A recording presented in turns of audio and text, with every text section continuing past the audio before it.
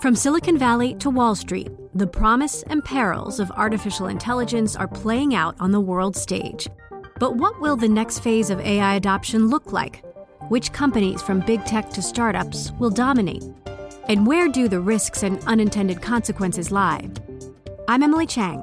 Join me at Bloomberg Tech in San Francisco, May 9th, to answer many of the industry's burning questions, alongside Snap's Evan Spiegel, Xbox President Sarah Bond, OpenAI's Brad Lightcap, top researcher Dr. Fei Li of Stanford, and many more.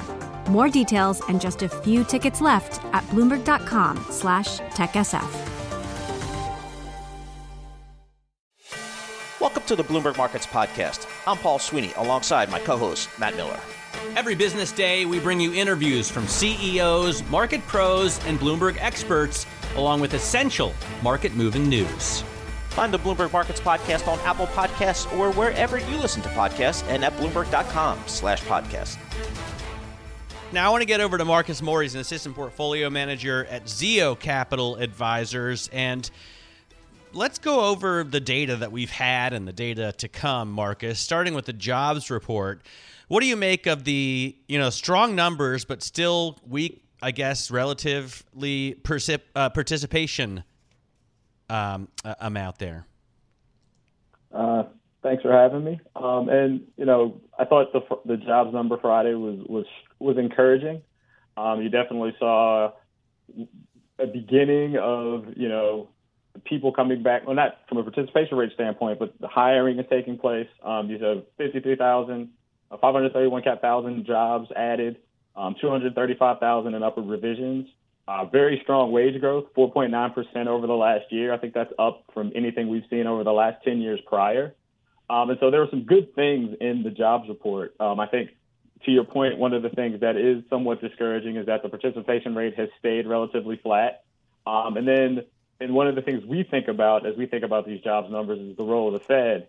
And you saw underrepresented minority employment lag relative to the larger index. And so that, for us, causes a question in terms of where the Fed is willing to step in, right? Because obviously they've already acknowledged, and Powell did so last week, that inflation is going to run hotter for longer, even longer than they initially anticipated.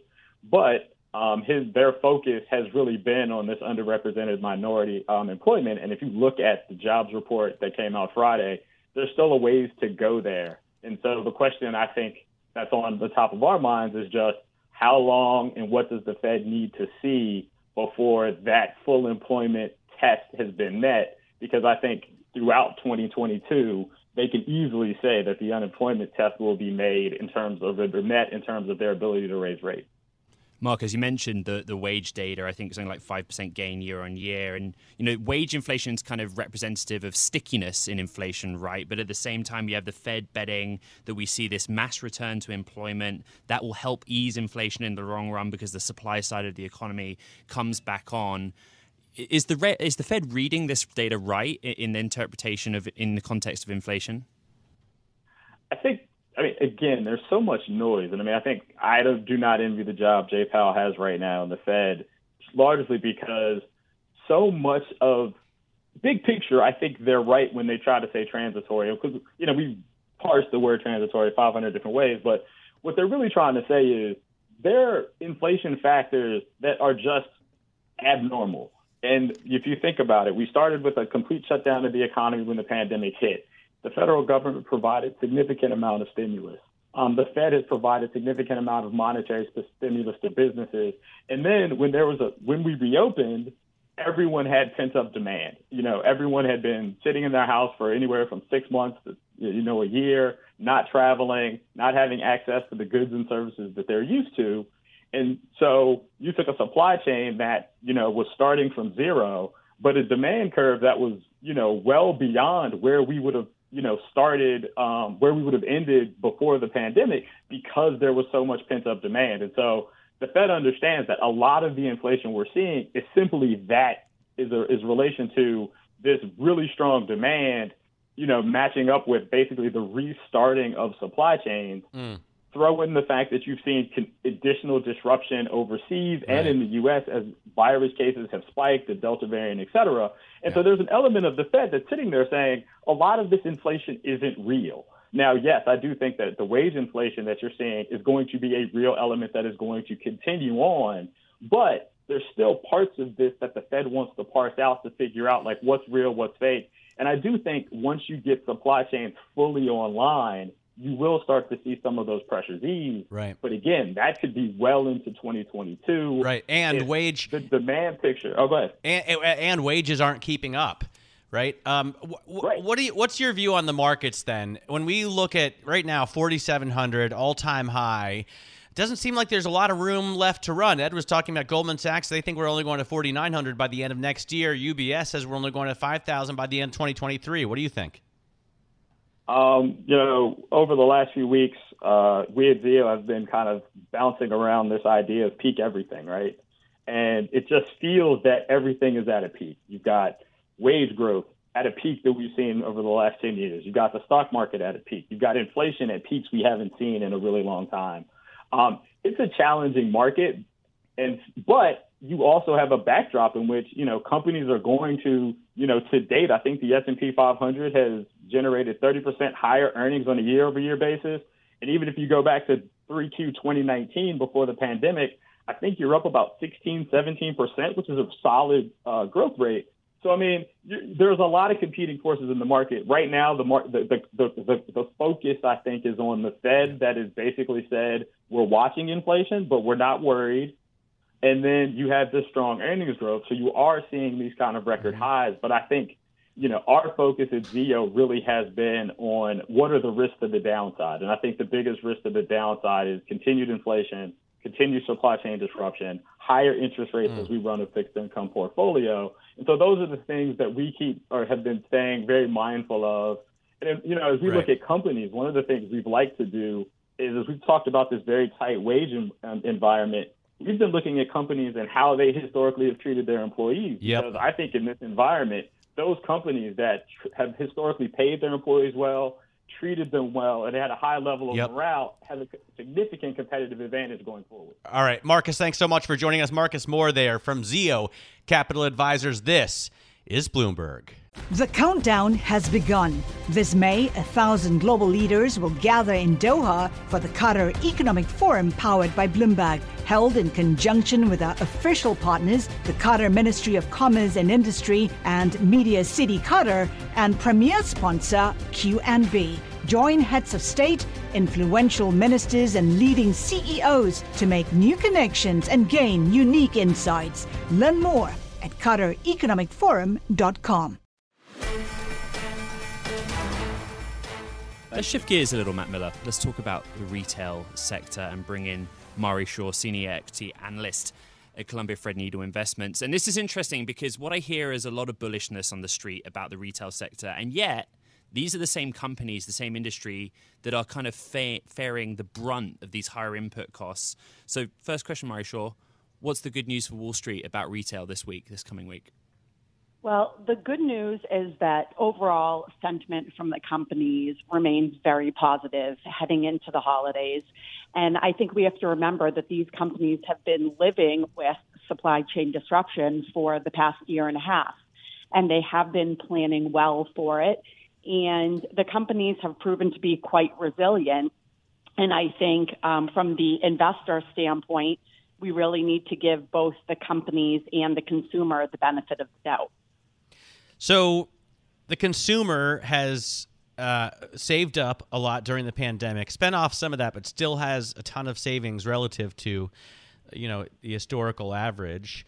There won't be any shortage of demand, will there, or cash this holiday season?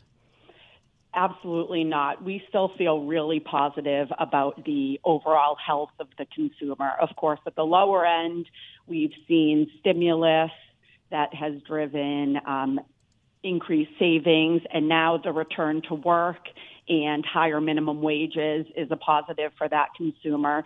At the higher income level, the wealth effect has been very significant, and that plus still a very strong job market and income potential is really driving strength across the board at all levels for the consumer. Very quickly, we're thinking about names in the next 10 days like Walmart, like Target. There's all these reports out there about the pull forward of e-commerce spending because of the pandemic. How well positioned are those companies, in about 30 seconds, to take advantage going into the holiday season?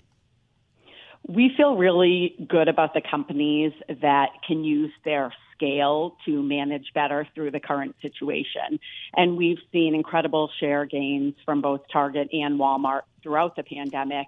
And we do think that those share gains will stick on the other side of it, especially as they're able to leverage their omni-channel capabilities and their penetration across different categories.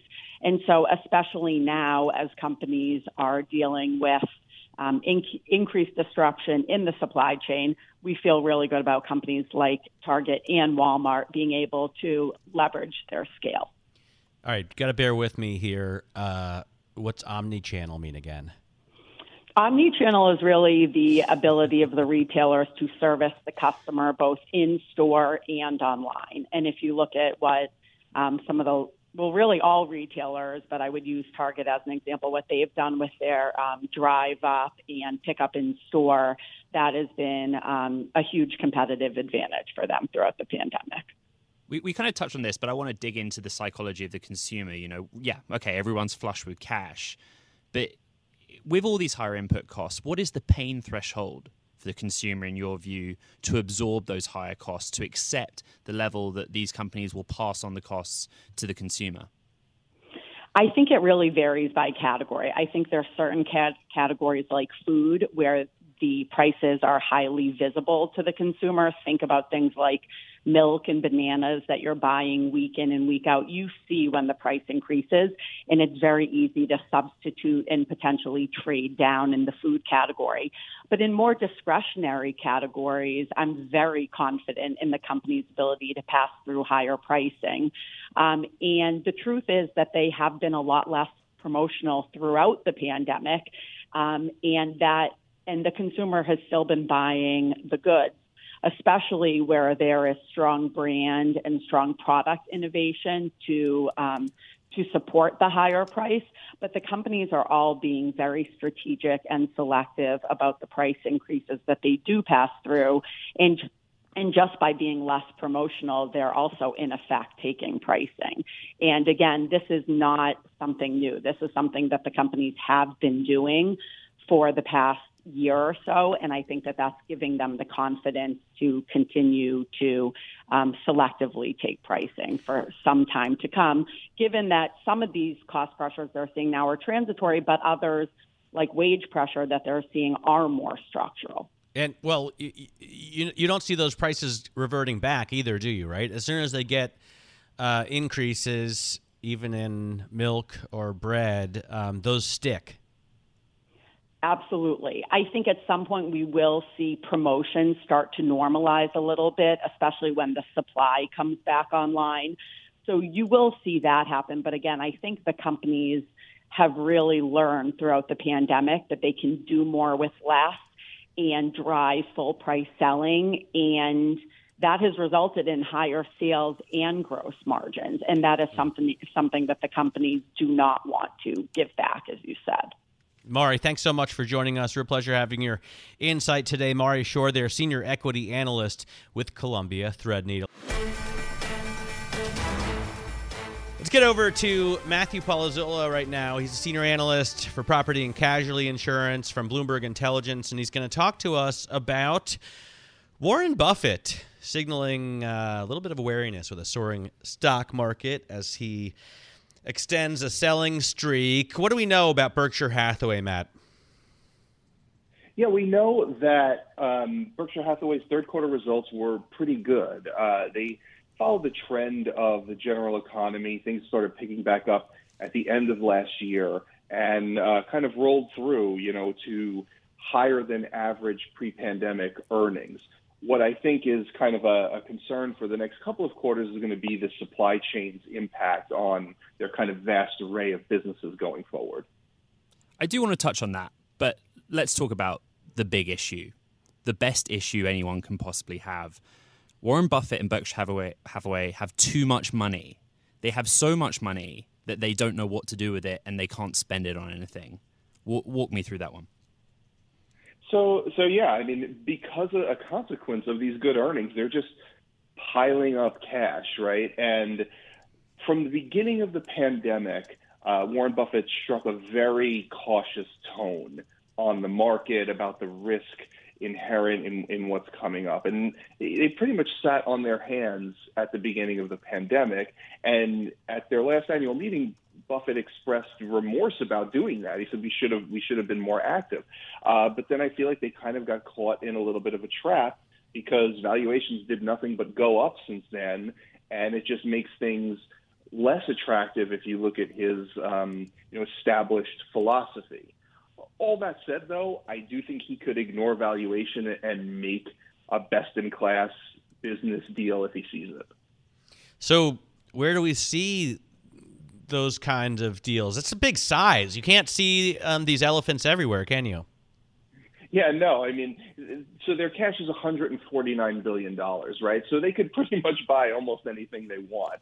I wouldn't want to speculate on where they're going to go because, it could be anything. Berkshire's businesses, from owning a ton of Apple stock, they make airplane parts, they sell candy, they do pretty much everything under the sun. So I wouldn't be surprised to see something come out of left field that maybe no one's ever heard of, for a couple of $1 billion here and there. But to make a huge dent in that cash pile, I don't think it's going to happen anytime soon.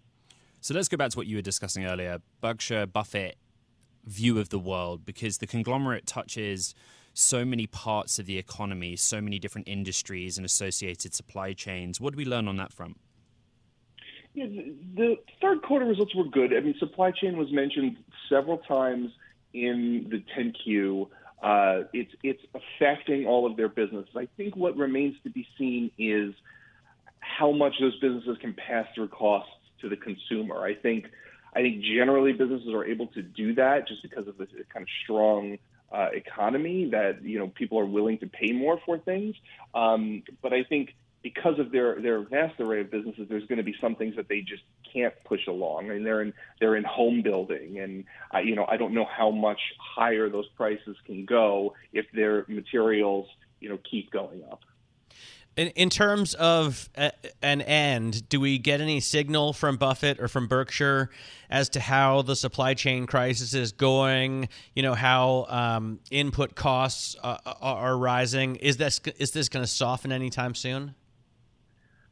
They didn't really speculate on the future or the longevity of it. I think we could see these issues last easily through next year, given all the businesses they're in. One of their biggest businesses is they make airplane parts, precision airplane parts. And, that market, even though travel is coming back, the market has yet to rebound. And even if it does, they're having trouble sourcing the parts for that business. Precision airplane parts are the best kind, because I hate when people just make rough guesstimates and they're producing pieces for planes. It just doesn't work as well. One of those. Precision cast parts. What do they make? They make that. Those are the precision auto parts that they do make. And that's kind of one of those businesses that frankly you may have never heard of, but has this kind of huge global near monopoly in these kind of. And when I say precision, there probably are parts on the plane that are not exactly precision, right? Like if you're talking about just kind of a piece of metal for the wing, maybe that's not as precision as some of the instruments that go in the cockpit. I know. I was just joking around a little bit, but I've been flying a lot lately. I guess relative to during the lockdown, and I feel like a lot of it is imprecise. But yes, they don't crash. They don't fall out of the sky very often, so they should be put together pretty well. Matt, thanks so much for joining us. Great to get your insight on Berkshire Hathaway. Matthew Palazzola there is a senior analyst, property and casualty insurance, and of course, Berkshire Hathaway is still in the insurance business as well as all of the other stuff that they do. Collaborate for a greener future at the Bloomberg Green Festival, a groundbreaking celebration of the thinkers, doers, and innovators leading the way. From design and culture to technology, science, and entertainment. Hear from inspirational speakers and immerse yourself in climate solutions. July 10th through 13th in Seattle. Title sponsor, Amazon. Official airline, Alaska Airlines. Get 20% off using promo code radio20 at bloomberglive.com/greenfestival.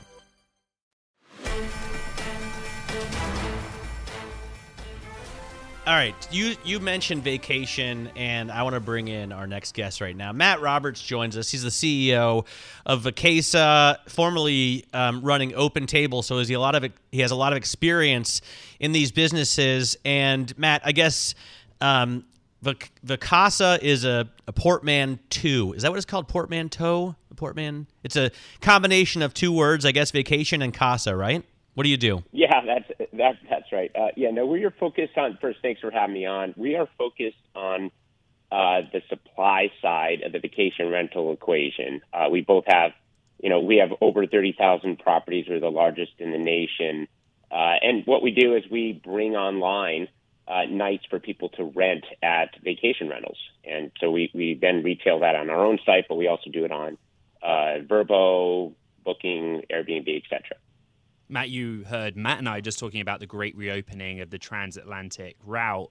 What is the demand? What are you seeing November 8 onward from Europeans, from Brits that want to come to the United States for vacation, to visit loved ones, whatever it may be? Yeah, really excited to see the reopening, and it's going to, in our opinion, just add to the already incredibly strong demand that we're seeing. Our business is booming, and, we just happen to be focusing also on the hottest segment of the entire travel industry right now, which is vacation rentals. What we're seeing is more and more people are going to travel over the holidays, especially folks with young children. I think that's like 65% are planning on traveling. So this incremental demand on top of an already very, very healthy market is a welcome to all of us in this industry. Healthy and changing, right? I mean, you mentioned you do your own business, but you also work through Vrbo and Airbnb. I had a wedding in Valencia last month, and so many guests were poo-pooing the standard hotel reservation and looking immediately instead for other rentals. So how much has this market changed? I think it's changed quite a bit. It has changed a lot, not just over the pandemic, but really over the last decade. It's grown at 2 times. Vacation rentals is 2 times the growth rate of traditional accommodations. And now that you're seeing post-pandemic or in pandemic changes to the way people are working and traveling, there's more 4-day weekends available. People can work from anywhere. Homes are just the logical choice for that type of flexibility. Can we talk a little bit quickly about the holiday season? It's really interesting. Is there any sort of geographical split for where the demand is in the United States? Is it literally holiday season traffic that's driving sales? That's right. Again, a continuation of the strong demand we had all the way through the summer season. 72% of travelers are still opting to drive to their destination, so that part of the pandemic is still really strong. It's a long way to Napa Valley, Matt. It's a long way to Napa Valley. Yeah, a long way to Napa Valley, exactly. But we're also seeing just in general confidence level is way up.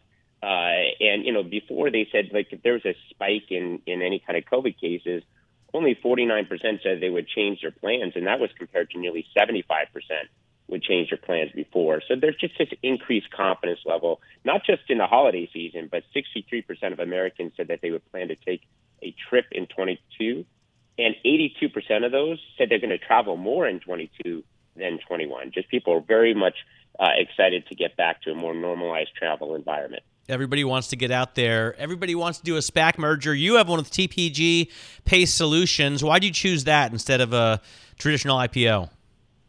Well, look, the end result is the same. We're going to be trading on NASDAQ under VCSA. The approach was really partner-based. TPG Pace Solutions has just been great business partners for us, and Carl Peterson was the co-founder of Hotwire. He's going to be joining our board. It very much looks like a traditional IPO, though. I mean, there's no warrants, there's no selling shareholders, relatively low float. relative to the overall market cap. So I think it'll perform very much like a traditional IPO in the end. Matt, thanks so much for joining us. Matt Roberts, there, the Chief Executive Officer of Vacasa, talking to us about travel. Ed Ludlow, our intrepid tech reporter, joining me this hour. Thank you very much, out of San Francisco. This is Bloomberg. Thanks for listening to the Bloomberg Markets Podcast. You can subscribe and listen to interviews at Apple Podcasts or whatever podcast platform you prefer. I'm Matt Miller. I'm on Twitter at MattMiller1973. And I'm Paul Sweeney. I'm on Twitter at PT Sweeney. Before the podcast, you can always catch us worldwide at Bloomberg Radio. From Silicon Valley to Wall Street, the promise and perils of artificial intelligence are playing out on the world stage. But what will the next phase of AI adoption look like? Which companies, from big tech to startups, will dominate? And where do the risks and unintended consequences lie? I'm Emily Chang. Join me at Bloomberg Tech in San Francisco, May 9th, to answer many of the industry's burning questions, alongside Snap's Evan Spiegel, Xbox President Sarah Bond, OpenAI's Brad Lightcap, top researcher Dr. Fei-Fei Li of Stanford, and many more. More details and just a few tickets left at Bloomberg.com/TechSF.